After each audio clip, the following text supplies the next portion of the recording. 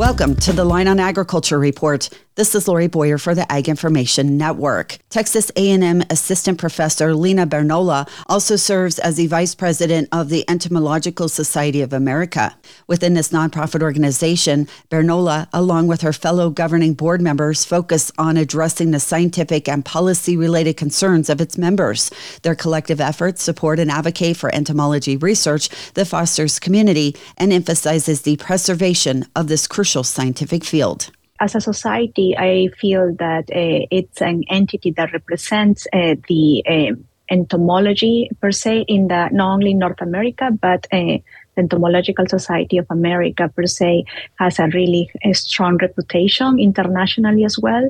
So we bring together not only to support the research of our national members, but we also collaborate and give the platform for international scientists to be able to be part of our society as well. So it's a win-win, in my opinion, relationship. Bernoala specializes as a rice entomologist at Texas A&M, concentrating on insects that pose threats to the rice crop. Her research centers on the interactions between rice and its primary pests. The goal is to develop more sustainable and cost-effective management strategies. Findings are shared with rice producers to enhance production methods based on this valuable research and information, according to Bernoala.